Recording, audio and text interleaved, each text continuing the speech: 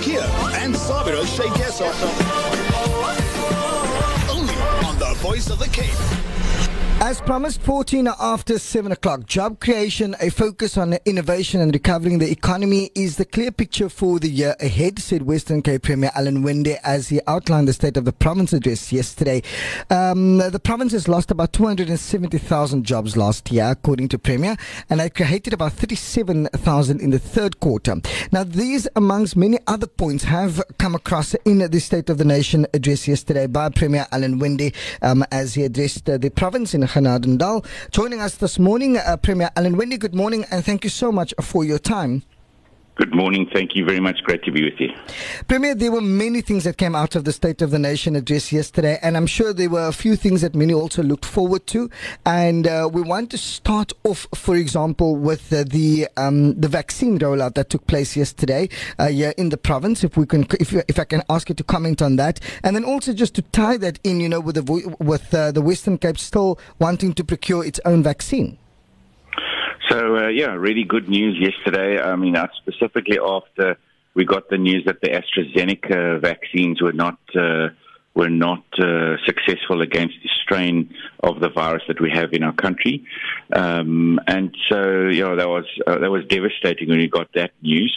But now the vaccine, and we must be careful, it's not the full rollout because, of course, what we're doing now is the vaccines that our healthcare workers are getting are part of the final stages of stage 3 of the trial of Johnson & Johnson vaccines. But really, we've been ready for this now for a while, and good to see that it started. So our frontline workers are receiving the vaccines. We've only got about 13,000 vaccines. We've got 130,000 frontline workers. So it's still a bit to go, but it's a great start. And of course, we know that we've got a third wave coming probably as our winter starts. And we've got to try to get as many vaccines into the system as possible. The national government are procuring them, but what we have said is we will also look to procuring ourselves. So 2 weeks ago, our cabinet agreed that we could do it. And we've got a procurement team that are now also making calls. But of course, what we can only procure is something that is approved. So we are looking at manufacturers and seeing whether we can procure extra. At the moment in South Africa, we're depending on which vaccine it is, because some of them are 2 doses and some of them are 1-dose vaccines. But at the moment, most are 2 doses, and we've got about 40 million vaccine doses too short on the national procurement list. So that's why we're saying, well, we must try and help however we can to get those numbers up. We've got to make sure that we give everyone an opportunity in our province to get a vaccination. Morning, Premier. So just in terms of, procuring those vaccines, how different is the Western Cape strategy compared to national? So the rollout strategy will be the same. I mean, that's number one of the 4-pronged approach. We need to make sure that we can roll out vaccines to, make sure we get to that nearly 70% of our population. And so that's quite a feat in itself. We've seen that many first world countries have really worked hard at it, and it's not been that easy. I think we've got a really good plan. That means that every village and town across our province, we've got a plan for them. And that plan now is on the website. Anybody can go and have a look at it. Then as part of that plan, we've got to make sure that we've got sort of oversight committees in place. We've got fridge systems to keep the cold chain going. We've got the vaccination cards. We've got the sort of monitoring and management e-platform. So that's a very sort of complex, but I think pretty slick operation that the province has put together. Then the second part of this 4-pronged approach will be that if there's a shortfall in vaccines, we will top up that shortfall, and our procurement team is already out there making those calls to those companies. I was doing it beforehand, just almost doing research. Are we able to, speaking to people? Yes, they could supply us, but of course, as a politician, I can't be involved in procurement. So that is now within the procurement team's ambit. And then we've also got to do mitigation for the third wave. So we've got to keep making sure we've got sufficient PPE and got sufficient beds in place and oxygen in place for a third wave. And then from a fourth point of view is also to continue pushing for alternative therapeutics, other medicines that could be used. We were sort of upfront when it came to dexamethasone and how many lives that saved. I think the high pressure oxygen there. And so we also just continuing to work in that environment. And we've had an engagement with SAPRA to see where those pipelines are, what kind of medicines are being trialed. And I also said that yesterday that the University of Stellenbosch, along with the University of Cape Town, are busy with a trial on ivermectin, because a lot of people asking questions about ivermectin. Yeah. But of course, everything we do, we base it on the science, and it's got to be approved. Even the vaccine, if we're going to buy a vaccine, we can only buy an approved vaccine. Now, Premier, also one thing that came out, in the State of the Province address yesterday is that you made it very clear that the province will be working, very closely with national government and according to the guidelines of national government in procuring its own vaccine in the Western Cape. But how will this be financed? We'll have to finance it. So when our Minister of Finance talks about it, which will now be shortly, the finance budget comes out first nationally and then straight after that our provincial one. We have to make budget allocations for vaccines, just as we do for PPE or for any other health product. It is our constitutional mandate, is the health and wellness of our citizens. So it'll just be exactly the same space. But we're gonna have to put money aside for it, and it will be as part of our budget process. And then also corruption, Premier. You came down very hard yesterday in the State of the Province address, where you said that you yourself will be laying criminal charges against any person in or out of government that tries to steal from people. Speaking about corruption that won't be tolerated in the province. Absolutely. I think it is, if you analyze where we are in our country, we've got a couple of real, this is called about the state of the nation or the state of the province. We've got some real big issues that we have to deal with overall as citizens and as a region.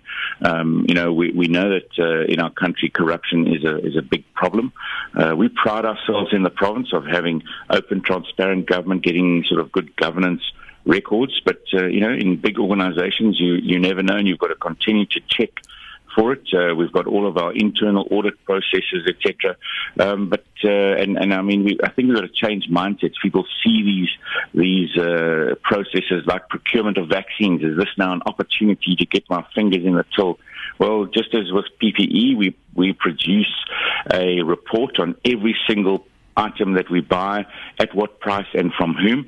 We'll be doing the same thing with the vaccine rollout. So we'll put a report out which vaccines, where they come from. Even if they come from national, that we got vaccines into the system, then there were gloves and needles and fridges, and there was a whole rollout across the province of the vaccines. We'll just make that absolutely transparent, and it's also just a clear warning to people in our government and that work with our government, but don't take a chance in this province, because we need to root this out. Now, Mr. Winde, of course, you spoke about the Community Economic Recovery Plan as well. But, I'm sure many want to know, especially those that have lost jobs in the tourism sector, what is being done to support the hundreds of travel agencies, tour guides, hotels and other hospitality businesses that have had to close down. How is the province supporting those small and medium businesses? Absolutely. And of all the sectors, I praise the agricultural sector yesterday, because they've done amazingly well despite, the COVID-19 environment we find ourselves in. They grew at 18.5%. It was phenomenal. But the other sector, and those are the two big sectors that create jobs in our region, is agriculture on the one side and tourism on the other side. And so we have about 300,000 jobs in the tourism sector. And I think that sector the hardest hit. And the big problem that we've got is that, a lot of it's based on international tourism, and we know that that's going to take a year and a half to recover. So it really is a very difficult environment. And the other part of tourism is that so much of tourism is SMME based. It's small companies little tour companies, it could be restaurants, it could be, little bed and breakfast. It's the sort of taxi driver. It's so integrated into our everyday lives, and it's those small businesses that get the hardest hit. They can't sort of mothball their business and wait until tourism picks up. It's just not possible. You've got to keep food on the table. You've got bills to pay.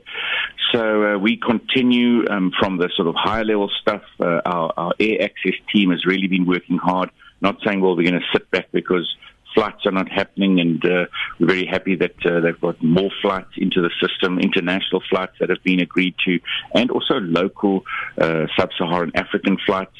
Then I think it's over and above the small interventions, because the other problem is that we can't just lay out money. There's just the budgets are getting so constrained now that we have to come up with new ideas of supporting innovation in these industries, and I think a lot of it is going to be towards how do we put a lot more focus on local tourism. So I think in the past, and people have focused on the sort of, the international funding coming in. We've got to look at how we attract to our businesses tourists from around South Africa, tourists from around sub-Saharan Africa, and how do we sort of really focus at government level, along with the industry themselves on saying what are the things that we need to do. Let's keep talking to each other. Let's make sure that we put great marketing campaigns together. Let's create cost-effective attractions that actually pull people that perhaps at the moment are also feeling the pinch, but at least get them to spend their money in our own environment. Let's celebrate our own environment. This state of the province, we're out in a little town called Genadendal, and it's amazing to see every time we go here or come here to Genadendal, you learn more about this amazing little village and the role that it's played in our history, and it just blows your mind. And how do you share that? And by sharing it, you create economic opportunity. Premier, just before we let you go, also one of the other things that many were looking forward to, in fact, there were people that were writing articles, predicting what it is that they would like you to touch on. And the one thing that you have touched on that many have asked you to do was housing opportunities in the Western Cape. In the last year, we saw land invasions, for argument's sake. We were talking about opportunities close to economic activity, and you've touched on that. Talk to us through that. How are we going to achieve that in this year? So, I ended off with the invasion part, but the first part is how we get extra land available into the system. So our department, despite the strained environment, have been purchasing extra land. We've also been assigning more land over from public works to the department, giving them the go-ahead to start planning, and especially in CBDs, having a look at how we can find more land available. Also some of the innovations. So it's not about just bricks and mortar, because we've got to look at how we can build faster, more efficiently, and more cost effectively, because of course the purse strings are very tight, the budgets are tight. So I really did celebrate all of those new innovations coming out of the housing department, making an online open through an app system, the housing database, renewing it.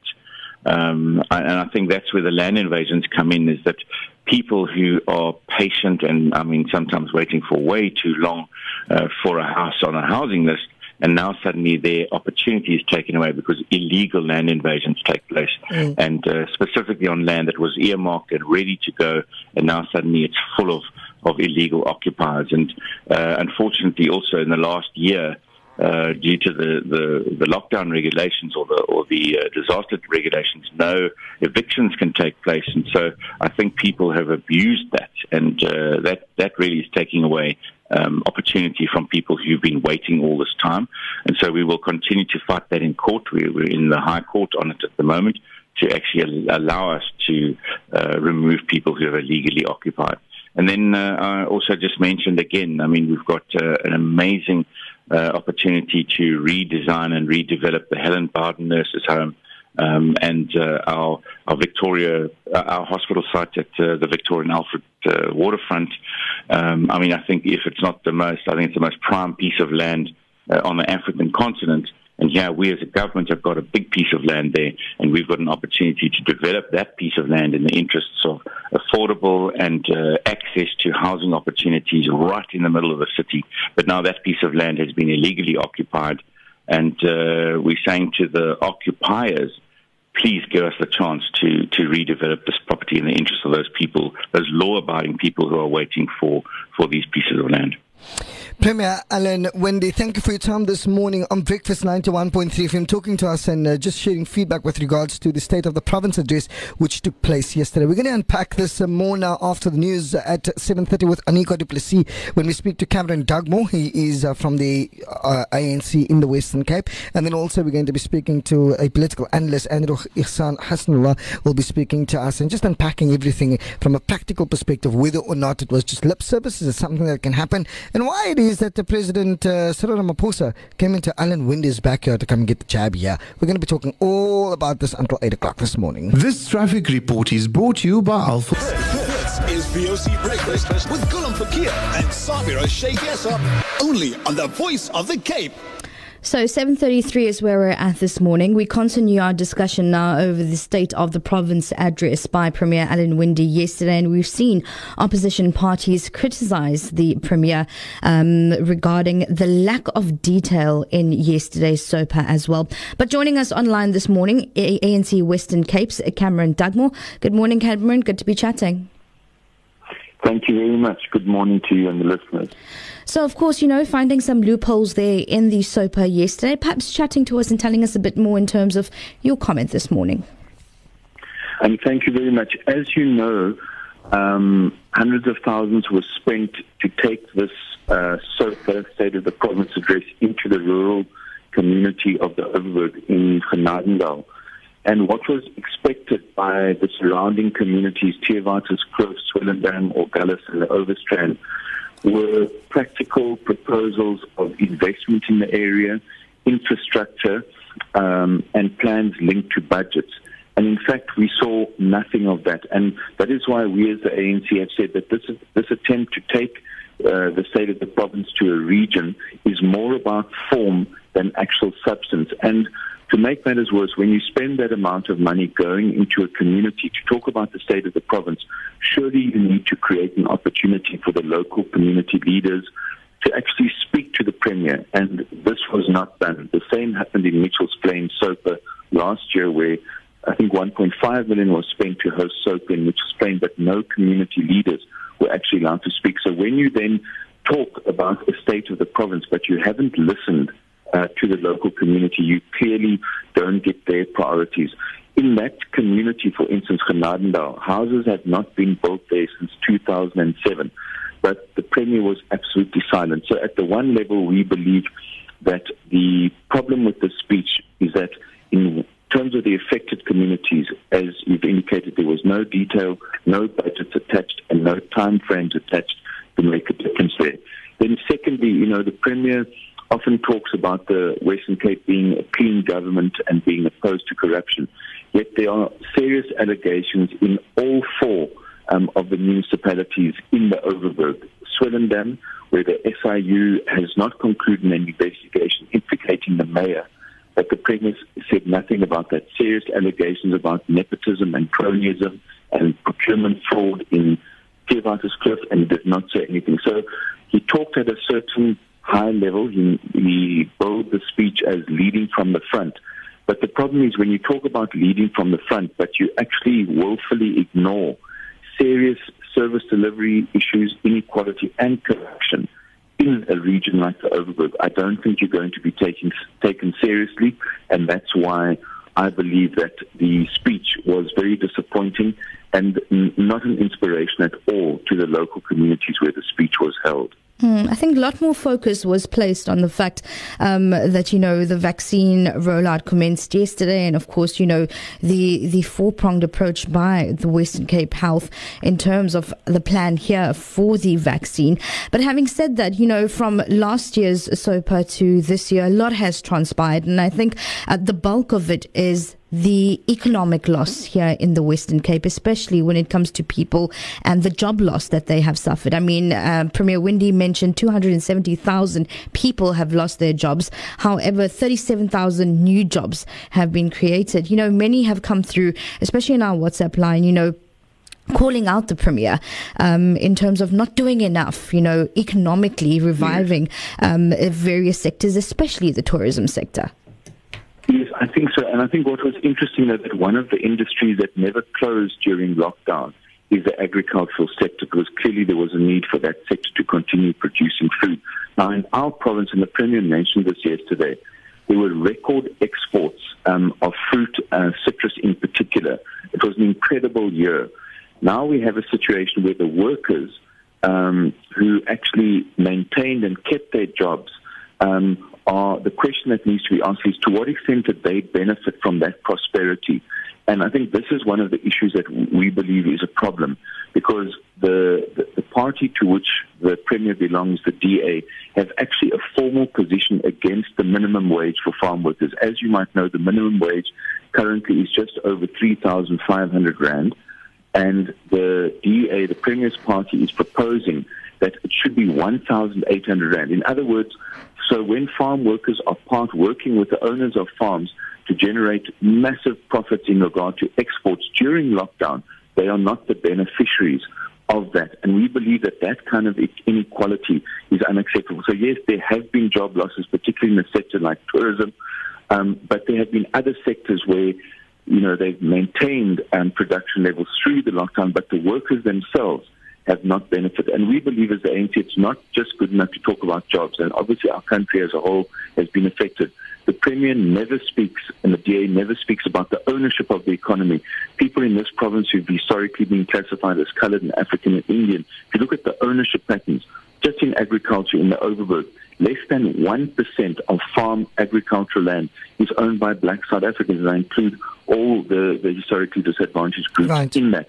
So you talk about jobs, but not about the ownership of this economy, and that's how wealth and prosperity is developed. Absolute silence on that. Then also, Cameron, the one thing that also, he was criticised for was with regards to the housing issue here in the Western Cape, land grabs, land invasion, and so forth. But some actually said that Premier Alan Winde, he used the Sopa to basically attack organisations involved in the occupation of the Helen Bowden Nurses Home in Greenpoint, for example, you know, calling it illegal and immoral and corrupt. Do you think that enough was also placed on, or enough emphasis was placed on, you know, the lack of housing that we have, and in terms of how that huge backlog will be streamlined faster?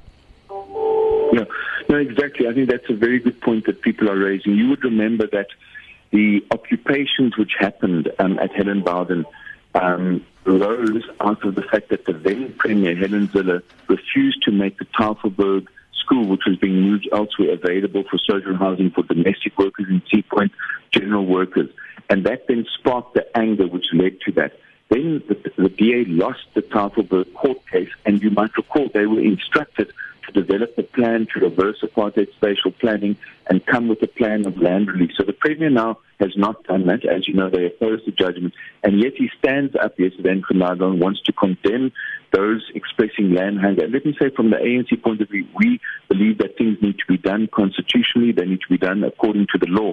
But if you don't present to people, these are the pieces of land available, and actually release those pieces of land, you're going to create anger and frustration. And the Premier failed on that yesterday. He did not provide practical plans for land release, for human settlements, as well as other purposes like food security, and then he stands up and pontificates about this. I think that's unacceptable. You have to show leadership from the front, as he says, but now, he's not doing that. Just one last thing before we need to wrap up, Cameron, is the one thing that, he also promised that the province would be the first in the country to beat load shedding via the Municipal Energy Resilience Project. Do you think that this is something that can be done? I think in a way, this is part of the spin, and without practical details, I think we should encourage municipalities who now, in terms of the amended regulations, can actually generate power. But it's not something that can happen like that. You've got to engage with Eskom. You've got to look at the balance between renewables and other forms of energy. But I think we need to pursue energy resilience. We need to pursue renewables. So we would welcome those initiatives. They just need to be genuine and not confrontational with national. We need to work together on these issues. Well, let's leave it at that. Cameron Dugmore, ANC in the Western Cape. He's in the provincial legislature, of course, sharing comments with regards to the state of the province address. After the break, we're going to flesh it out a little bit more when we speak to Andrew Igsaan Gasnolar, who is a political analyst, to just look at some of the points also that was raised in Sopa yesterday. So don't go away. It's gone 17 minutes to the hour to this. So at this point, we want to talk to Andrew Igsaan Gasnolar, who is a political analyst, just to sort of, flesh things out a little bit more, things that could have come across as being, uncertain, or what it is that we should have actually keep our focus on, and what were some of the interesting points that we should have also taken note of. So, Andrew, Assalamu alaikum. Shukran so much for joining us on Breakfast 91.3 FM. There's a lot of things that many people are talking about at this point in time. They wanted the Premier to talk about, the lack of housing and so forth, and he spoke about that. But what was also very interesting is that most of the speech was also, looking at the procurement of our own vaccine here in the province. On the day that the vaccines get rolled out here in the province with Premier or President Cyril Ramaphosa and the team here, what were some of the key issues that you think we should have kept our eye on? Well, good morning to you. Assalamu alaikum to you and your listeners. I think unfortunately with all political speeches of this nature, and often it has become more political than anything else, it's, defending our past record and sort of positioning ourselves in a very positive light. And so I think obviously for the Premier, he was highlighting, that job creation and opportunity was going to be a key part of his government's agenda for the year ahead. But I think housing was touched on again, and issues of access to housing, but that also appeared in previous states of the provinces. I think one of the other interesting elements that he did raise, he spoke about, sort of a unified transport authority, which, as many people in Cape Town and many people in the province know, accessing transport in this province is a bit of a nightmare. And I'm referring in particular to things like rail, the pricing on, minibus taxis, and the bus system that doesn't always operate across the province. And so I think those are interesting points, but I think that the big challenge is, even on the issue of access to housing, and I think, the official opposition in the province and its leader here made the point that, in Genadendal, where this event took place, and I call it an event because, we as taxpayers are paying for it, apparently, from their records, no housing has been built in that area for 15 years. And so how do you create dignity and access when you talk about it, but you're not actually doing it? Very interesting. There was also one other thing that a lot of people came out with, is that they wanted the Premier to talk about youth opportunities, job creation, all of that. Those are things that people also wanted him to talk about. A lot of analysts also sharing comments around that here in the Western Cape. But then he surprisingly announced, the launch of the Youth Safety Ambassador program that's going to be launching in April, and it's going to be under the leadership of Minister Fritz and the Department of Community Safety. Yeah, and I think from the MEC Fritz, who used to be in the portfolio of social development, there was quite a bit of activity around youth programs, trying to get youth either inspired or motivated or into kind of these job programs. And it's not too dissimilar from what the presidency has run, where they have about 200,000 young people now as teaching assistants, and how you then create some sort of economic activity. So I think, those are important steps, but holistically, if you think about it as a province, how are we reskilling our young people? How are we accessing new opportunities within the job market? And, the government has a role to play in creating the space for it. But I think, it's similar to the approach around COVID, as you were saying at the start. The country is procuring from the National Health Department, they're procuring about 40 million doses of vaccines. And yet, the Premier has time and time again reiterated that somehow the Western Cape is going to be doing something over and above beyond that. But the question is, where's that money going to come from? Yeah. How are they going to do it? Who are they working with? I think it's that level of specificity, that a lot of people would like from a government. And I think on the housing issue, previous promises was something like 10,000 housing opportunities. And they call it opportunities because it doesn't mean they're actually building 10,000 homes. And that was addressed, a year ago. But then between the two departments being human settlements and the other one being transport and public works here in the province, that number somehow changed to 2,000 home opportunities. So I think there's a lot of detail that, citizens in the province are entitled to. And then also, the bigger question, this kind of theatrical event taking that they make, where they're spending almost R250,000 on having an event in Genadendal. Does that make sense in this current climate? Yeah. No. Also, one of the other things was on Monday. Was it Monday or Tuesday when we heard about the taxi violence, that took place in Bellville?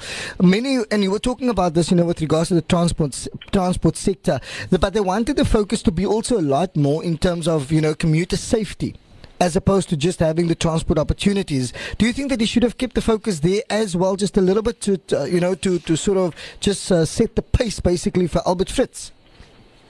I think so, and I think also beyond just community safety, obviously there's a role for transport and public works in the province, because it plays a role in trying to manage and regulate the taxi industry, but also transport players in the province. And I think there's an important element, because a lot of commuters who are traveling do worry about their safety. They might not worry specifically about taxi upon taxi violence, but they might worry about, am I going to be robbed? Is it safe for me to walk at this time of the morning or this time of the night? And I think in our communities, it goes back to how do we structure our communities? So, are we doing things around community safety, lighting? Or do we have visible policing, both within the metro but also in rural areas? And I think, it was an opportunity for the Premier to outline the type of dignified services we're planning to implement. And maybe ordinarily some of that comes through in the detail in the weeks to come. But I agree with you, especially given the fact that that's front of people's mind. And then also the cost of transport in the province, where a lot of people are spending more than half their salaries and their wages and their income on actually getting themselves and their families around the city and the province. Right. Now, Andrew, I've got two more points before we need to wrap it up, and I've got 3 minutes to get through it. So if I can just ask you to share comment on one of the things that you also spoke about, saying that the province will be the first in the country to beat load shedding via the Municipal Energy Resilience Project. Is this practical? Well, look, I think it's an important step, and it's not just happening in the Western Cape. It's something Gauteng has been speaking about in Johannesburg as well, and obviously the municipality of Stellenbosch. I think it's important for cities and provinces, where possible, to introduce alternatives to Eskom. I think it's critical for the country, it's critical for the province, and for cities like Cape Town and Johannesburg. And I think it's an important step that we must explore. Because the issues with Eskom are far too structural to be fixed overnight. And I think, once you have certainty about access, but also the pricing, because once you start introducing more competition, the pricing of electricity and, the benefit, and I think what we must watch is is our electricity price going to decrease on a month-to-month basis? So that's something we should look out for. Exactly, especially since now come, I think, April, we'll be seeing a 15% increase in electricity tariffs. Lastly, do you find it a bit surprising that Premier, or rather President Cyril Ramaphosa and his team comes all the way down to the Western Cape to have the jab taken here on the day that the State of the Province address is being delivered? Or is our health system just a lot more better? I think there's politics behind, why you would come to the Western Cape and make the point that a national, procured vaccine is taken in the province. I think importantly, seeing our politicians taking the vaccine, particularly because there's some skepticism and some fears, I think it's important for us to do that. And, I think it's also important that it took place in a community, in a clinic, as opposed to, in what often happens, these very clinical and affluent hospital spaces that sometimes these things take place. So I think it was important, but I'm sure there was some politics behind why they decided to come to Khayelitsha yesterday.